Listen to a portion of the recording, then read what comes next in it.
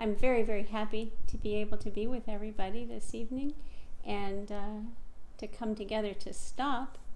I think it's more important than ever that we do our best to cultivate mindfulness and concentration so we can choose where to place our minds, because it's very easy to get pulled off center, I think, by all of the stuff that we're confronted with. And I just wanted to start off with a poem for our sitting. And the poem is called Mind Wanting More by Holly Hughes. And she says, only a beige slat of sun above the horizon, like a shade pulled not quite down. Otherwise clouds, sea rippled here and there, birds reluctant to fly. The mind wants a shaft of sun to stir the gray porridge of clouds, an osprey to stitch sea to sky with its barred wing, some dramatic music, a symphony perhaps, a Chinese gong. But the mind always wants more than it has. One more bright day of sun, one more clear night in bed with the moon, one more hour to get the words right, one more chance for the heart in hiding to emerge from its thicket in dried grasses. As if this quiet day with its tentative light weren't enough, as if joy weren't strewn all around. So I thought it was a lovely poem to describe how our minds kind of have a mind of their own, and we're looking and grasping. That's one of the things that the Buddha said was the cause of a lot of our suffering, was that grasping in our minds. So during our sit tonight, just be aware of where your mind goes or where it tends to go, and just notice. There's no judgment or criticism. You just notice and constantly bring it back to your breath. Just enjoy your breath from its beginning to its end, and allow your mind and body to settle and be 100% present. We're not going to get any of those unfinished projects done for the next couple hours. So you can just relax and be present. So thank you so much for being here.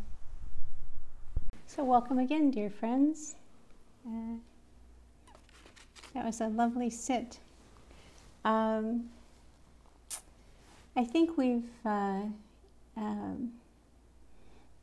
of hit another part of this journey through the turbulent waters that we've been in for quite some time. It seems to me that a lot of folks who have been calling me and wanting to talk about certain things have really, the reality of what we're dealing with has sort of set in, that this is a very long haul, that it's not, I used to say, I don't think that this is a sprint, I think it's a marathon, but lately I've been saying I don't think it's a marathon, I think it's a triathlon, that it's has the potential for taking a very long time. And so I think we've hit another level of having to practice with that, of trying to pay really close attention to our minds, and where are we allowing them to go, and are we making up stories about the meaning of all of this. And so I think that it's important for us to again, like I said, really deepen our practice of being mindful of our minds, because the mind is the source of most all of our suffering. So I wanted to focus a little bit on the 4 questions that I invite you to ask yourself, and I ask myself all the time. But before we did that, I wanted to read a little bit out of this Old Path White Clouds, which is the story of the Buddha's life, that Thai went into the monastery when he was 16 years old, and at that time they were worshiping Buddha as a god.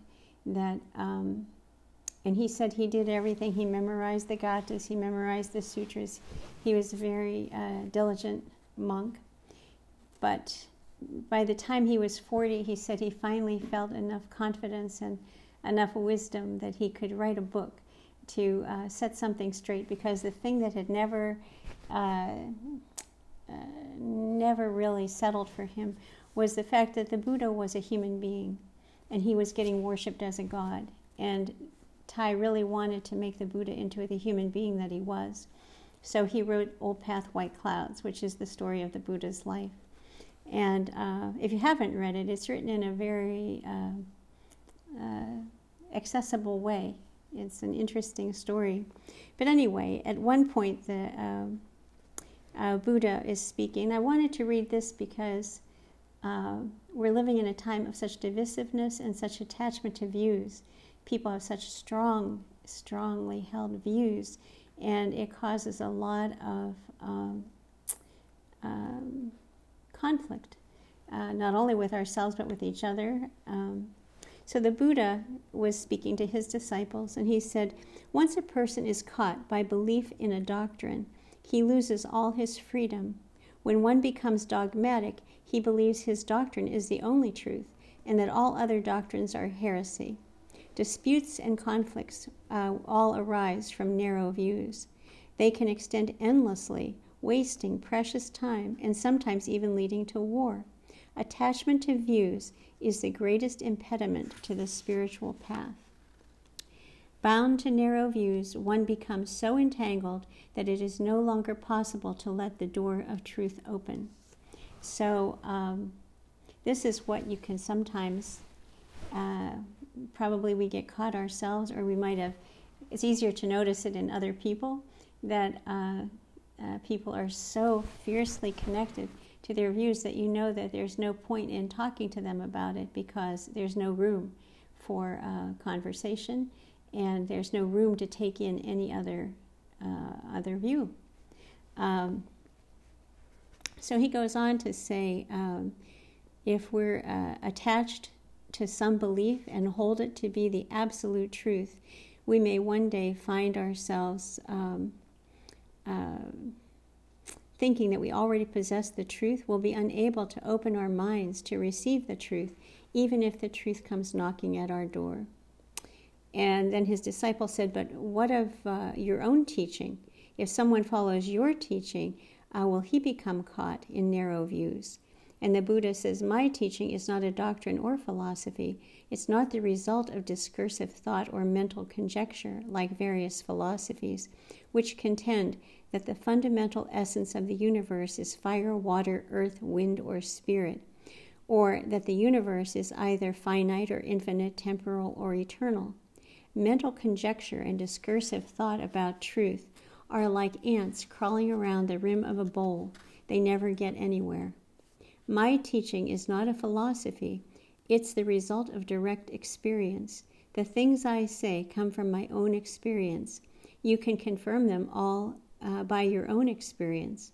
If I teach that all things are impermanent and without a separate self, this I have learned from my own direct experience. You can too. I teach that all things depend on all other things to arise, develop, and pass away. Nothing is created from a single original source. I have directly experienced this truth, and you can also. My goal is not to explain the universe, but to help guide others to have a direct experience of reality. Words cannot describe reality. Only direct experience enables us to see the true face of reality. And so the disciple says, wonderful, wonderful. But what would happen if a person did perceive your teachings as dogma? And then the Buddha says that would definitely be a big mistake. He said, a person who only... he says, my teaching is a means of practice, not something to hold on to or worship. My teaching is like a raft used to cross the river. Only a fool would carry the raft around after he had already reached the other shore, the shore of liberation. And so the Buddha really wants us to understand that it's a practice. This is what we need to do. That it's not about... he gave us, as I've said before, he gave us the roadmap, and it's up to us to take the trip. That he and Ty have given us all kinds of instructions for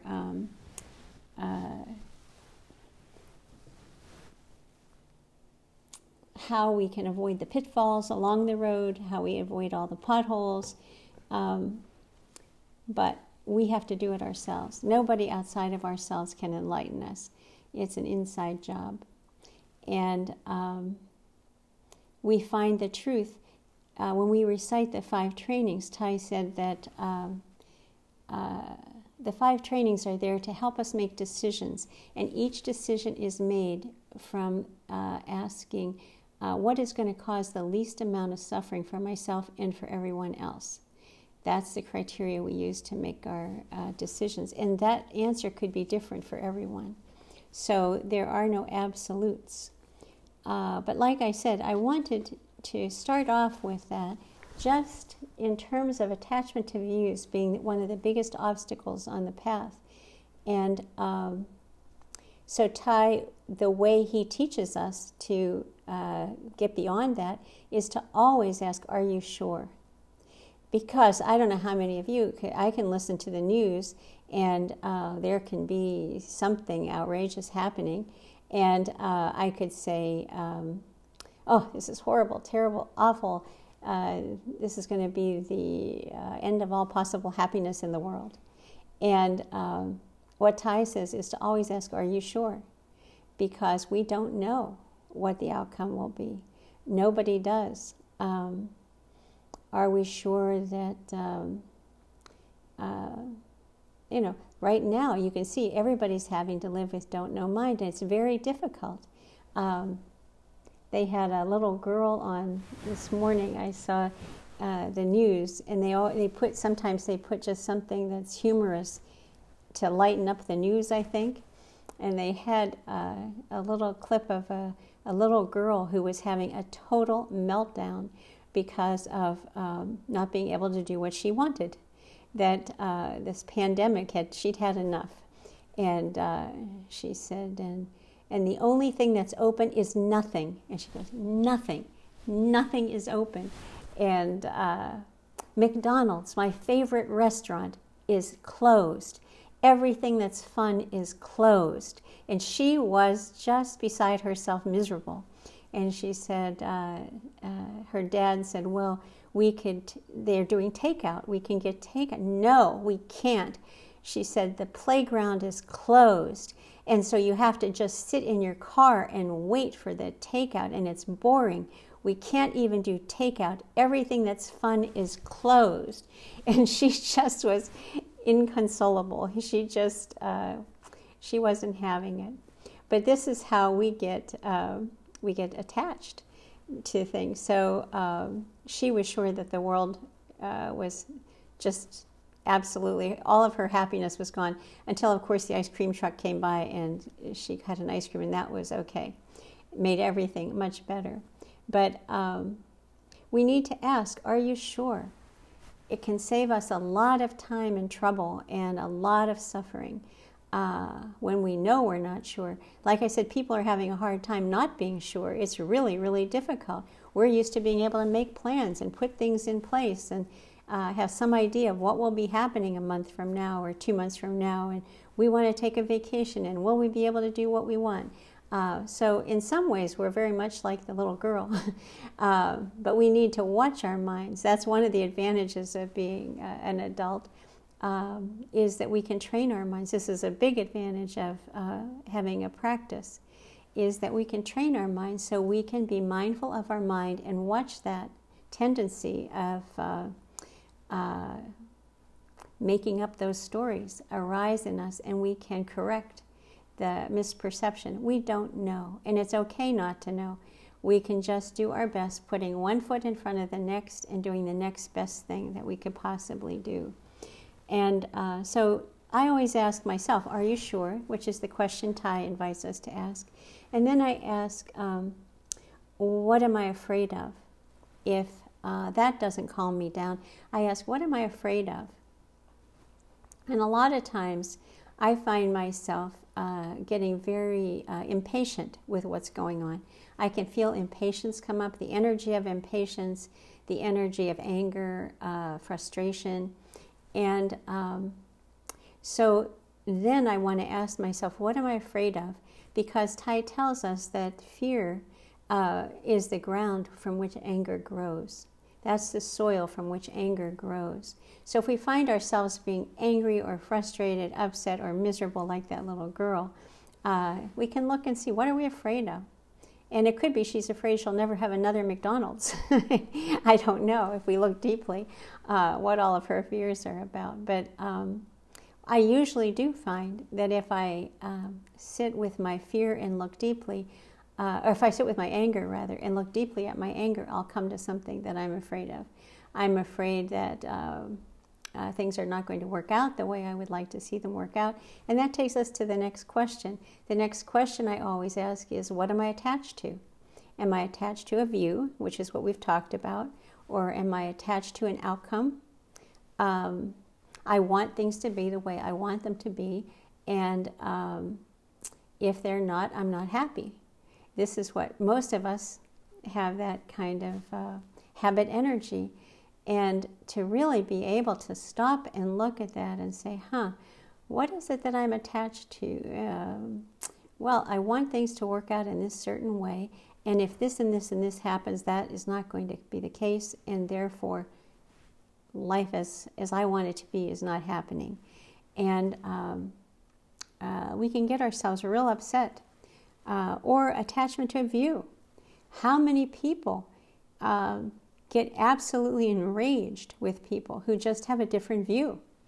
There's nothing that's happened, there's nothing changing in the world, but if somebody states an opinion about something that is very, very different, people become enraged. And so we have to look at that and say, is there fear underlying that anger? That, oh my goodness, if this person believes that, what does that mean? And that means that this and this and this could happen, and that could mean that the world is going to turn out in a way that I don't want to see it turn out, and I won't get what I want. Or it could be totally dangerous to all of us. But the bottom line is that is getting enraged about it of any benefit? So that takes us to the last question. And the last question is the way I am thinking about this of any benefit to myself or anybody else? And if the other questions haven't helped you to get out of that Mobius strip of negative thinking, hopefully that question will. Is the way I'm thinking about this of any benefit to myself or anybody else? And usually, if all I'm doing is ruminating and getting upset and getting angry myself, it probably won't do much good. And then what we need to be able to do is to sit down, breathe to our bellies, calm ourselves down, and look deeply to understand, what is this really about? It's been very interesting to have this pandemic happening and people getting very fiercely attached to views about wearing masks, something that simple, that and people really getting violent with people who are not doing what they think that people should do, whether it's wearing masks or not wearing masks. So this just goes to show you how completely malleable these minds are. If we're able to sit down and look at that and say, is it really worth getting all wound up and furious about something like a face mask? But it's not the face mask, it's the principle of the thing. It gets down to, I've heard people say, it's my First Amendment, it's my First Amendment right. They bring in the Constitution to justify not wearing a mask. I need my personal freedom. You're infringing on my freedom. And it's like this fierce attachment to a view. And as Tai said, those attachments to views are what lead to war. We can have conflicts with ourselves, conflicts with each other. And when we really look at them, generally, it's not worth it at all. But in our minds, we can work up a head of steam, and like I said, it goes from simply being a face mask to being a symbol of something much bigger, and then to have, there's a whole philosophy or a doctrine or dogma, as the Buddha was talking about, attached to that face mask. And in our precepts, when we recite the 14 mindfulness trainings, the first of the 14, let me see, here we go. The first one of the 14 is aware of the suffering created by fanaticism and intolerance. We are determined not to be idolatrous about or bound to any doctrine, theory, or ideology, even Buddhist ones.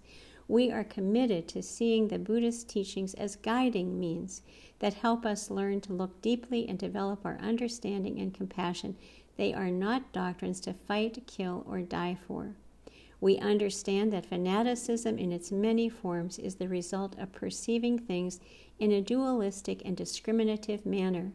We will train ourselves to look at everything with openness and the insight of interbeing in order to transform dogmatism and violence in ourselves and in the world. So right there we have a wonderful roadmap. We have wonderful instructions for navigating the waters that we're in. That just to be mindful and pay attention, look at everything with openness and the insight of interbeing. I have been in so many conversations in the last couple of weeks with people who are strong advocates for taking a stand against injustice, say. And I have just been amazed. They call themselves practitioners, but when our passions get ignited and when we have a cause that we're fiercely attached to, it's not that hard to develop dualistic thinking. That we can even become dualistic for people within the same movement that we're a part of. I saw this within the peace movement back during the Vietnam War, that we had created a duality with those who were proponents of war and those who weren't. That was obvious. But then within the peace movement itself, there would be all kinds of views that would arise, and small kind of petty disagreements, and you're not being as good of an activist as you could be, and you're not doing it the way I think you should do it, or whatever. There's all kinds of judgments and criticisms that come up. And I think that that's something with all that we're involved in now in our country that's really, really important for those of us who are practitioners and who want to be peace and want to be able to create peace and be able to offer that to other people, that's something we really need to try our best to pay attention to.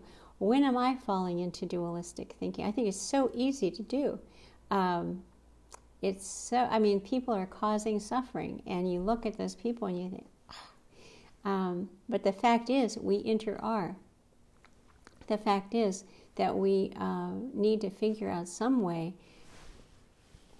to all move forward, that we're all in this, and we all need to be able to help each other to find our way out.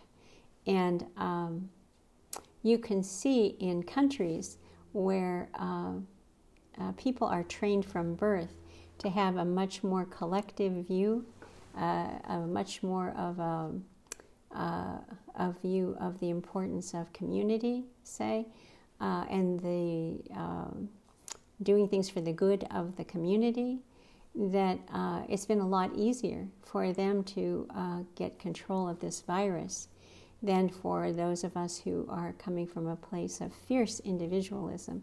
And you can't tell me what to do, that kind of obstreperousness and what could I say? Well, I think you know what I mean. But it's that when we can finally get beyond the surface of things and see that this is critical, that we learn to interbe, that we learn that we're inextricably connected to everyone else.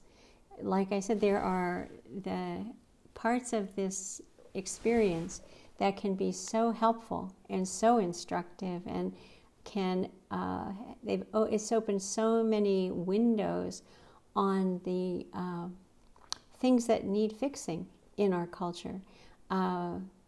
We get to have a ringside seat to see the ugliness of racism that's been very deeply, deeply, deeply ingrained in our conditioning for hundreds of years. And we get to see the suffering caused by that and the inequities. And that can be a really wonderful thing if we pay attention and if we set about very concertedly to see, what could I do to help?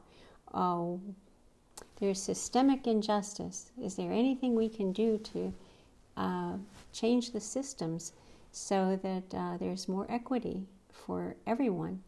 And what we know, I think maybe, I'm not sure if the last time we were together, I talked to you about a group of the aspirants who are looking at the sutra on the 8 realizations of great beings.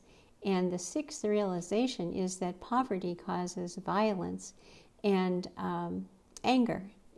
And when I read this, I thought, yeah, and we still don't understand that we need to share, that if we don't do that, we have revolutions. If you go back through history, you'll see that almost every revolution, the cause of it was the inequity between the rich and the poor.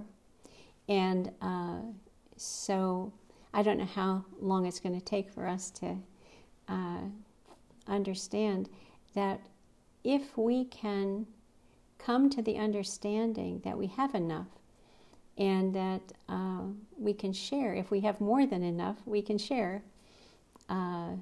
Somebody just sent me a T-shirt that has a lovely illustration on it, and it says, when you've got more than you need, build a longer table, not a higher wall.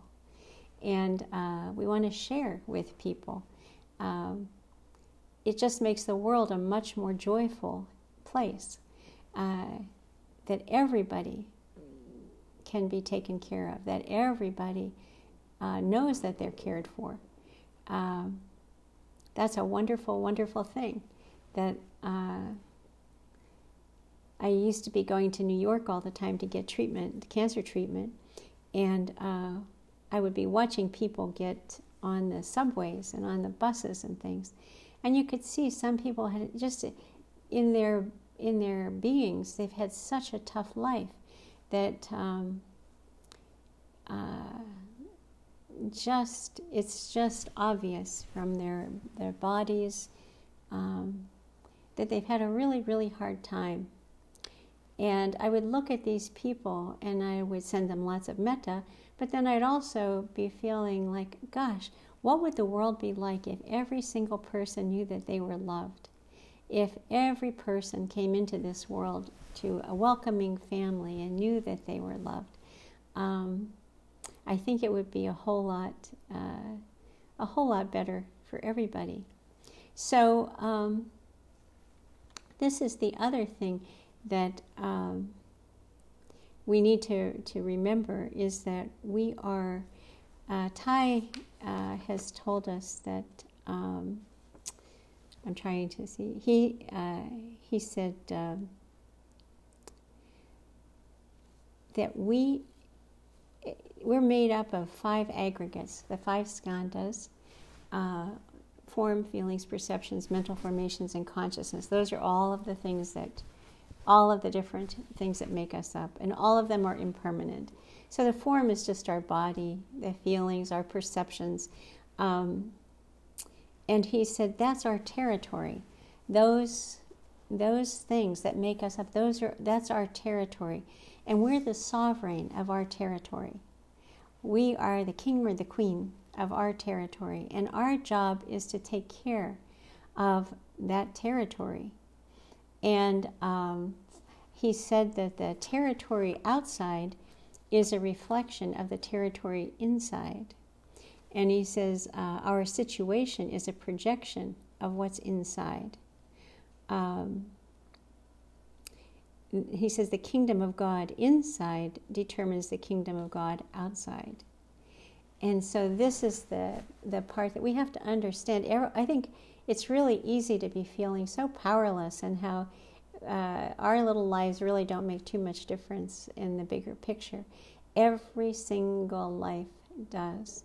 I think that's the other really beautiful thing in this pandemic that we've been experiencing, is I know for myself anyway, I've really become keenly aware of how precious our human beings are. That every person I come in contact with, I'm just so happy to see them. I'm so happy that they're not sick. I'm happy that they're still here. And there's just a preciousness. You really come to value every single person. And so when we are taking care of all of the internal formations, when we take care of our bodies, when we take care of our feelings, when we take care of our minds, we take good care of them, so that we don't just allow them to go running off into dualities, to go running off into allowing the seeds in our consciousness to be watered with hatred and anger and violence all the time. And instead, see that as a possibility. It's like, yep, right now I have the possibility of watering those seeds in my own consciousness, and I'm going to choose not to do that. That we are then creating the world in which we live. I could see this when I was working with high school kids, that I was doing crisis intervention work, and a lot of the kids that would come to see me were in trouble for all kinds of things. But a lot of them were doing things that were illegal, and sometimes they're stealing cars or stealing things, or breaking and entering. And I would talk with them, and they were the most paranoid kids in the high school. That because those were the seeds they were watering in their own consciousness, that's how they viewed the world. So when Thay says that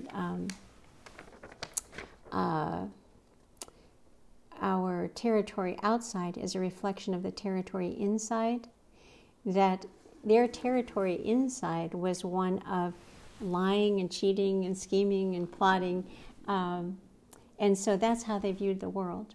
That to them the world was a very scary place, because they thought every single person was coming from that same kind of mindset. And we create hells for ourselves that way. The more that we abandon our interest in taking good care of each other, the more we abandon our capacity to have respect for each other. When I talk about the people on the subway or the buses, I would see people who've had really, really hard lives, and I would feel nothing but respect for those people, because there they are. They got up this morning. They're dealing with their life. They're getting on about their business however they are. It's not easy to do that. People that are struggling with addictions, that are trying their best to pull their lives together and to lead productive lives. I have nothing but respect. Every human being deserves our respect. I had a friend who was studying with an Indian teacher years ago, and the Indian teacher was giving a talk in New York City, and after the talk, he and his attendants were walking down a street. My friend was with them, and there was a guy who was drunk in the doorway of a building, and he was yelling obscenities at this teacher because he had a turban on and he was dressed in robes and things. So he was yelling all these obscenities at him, and all of the teacher's attendants were just appalled. They were just horrified, trying to rush him away. And the teacher said, "No, don't bother. It's not a problem." He said, "That man might be more enlightened than all of us. He just has one thing that he's trying to work out in this lifetime." And to be able to cut through the surface like that,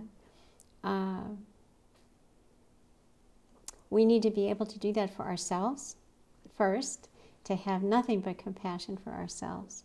And when we go back and do that healing of the past that we do, the practice that we do, a lot of people will go back and have criticism and judgment. "Oh, I should have known better. I can't believe I did that." Yada, da, da. No, we go back to develop understanding that considering my conditioning, considering the habits that I developed, it's the logical thing. It would be the most logical thing for me to have done, even though it was unskillful, even though it might have caused suffering for myself and other people, etc., etc., etc.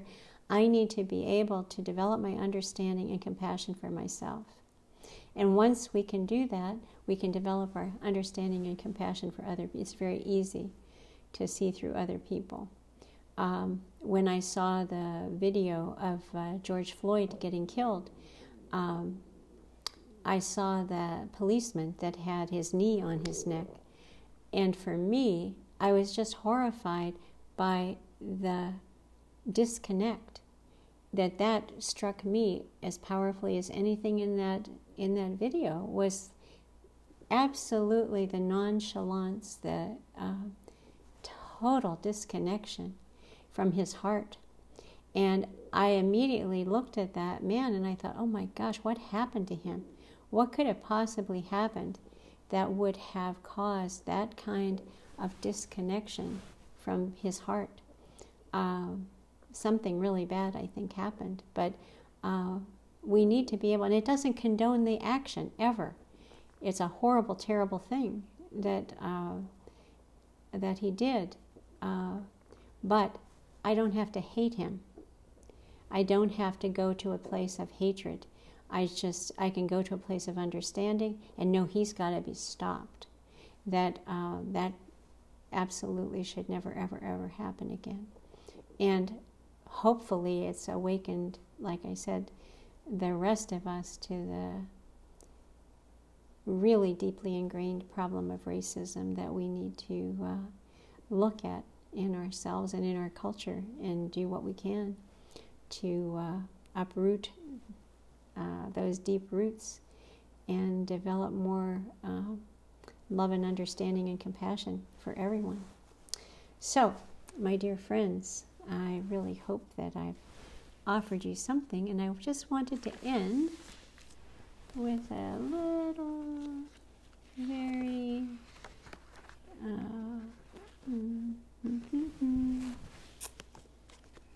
put it. There we go. A very little tiny poem called Fluent by John O'Donohue. And he says, "I would love to live like a river flows, carried by the surprise of its own unfolding." And I hope that that could be a takeaway from what we've been looking at tonight, that we don't know what's going to happen. That don't know mind can lead us to that place of being surprised, just developing curiosity and being surprised at our own unfolding. That if we can have that kind of spaciousness, to not stick labels on ourselves, to not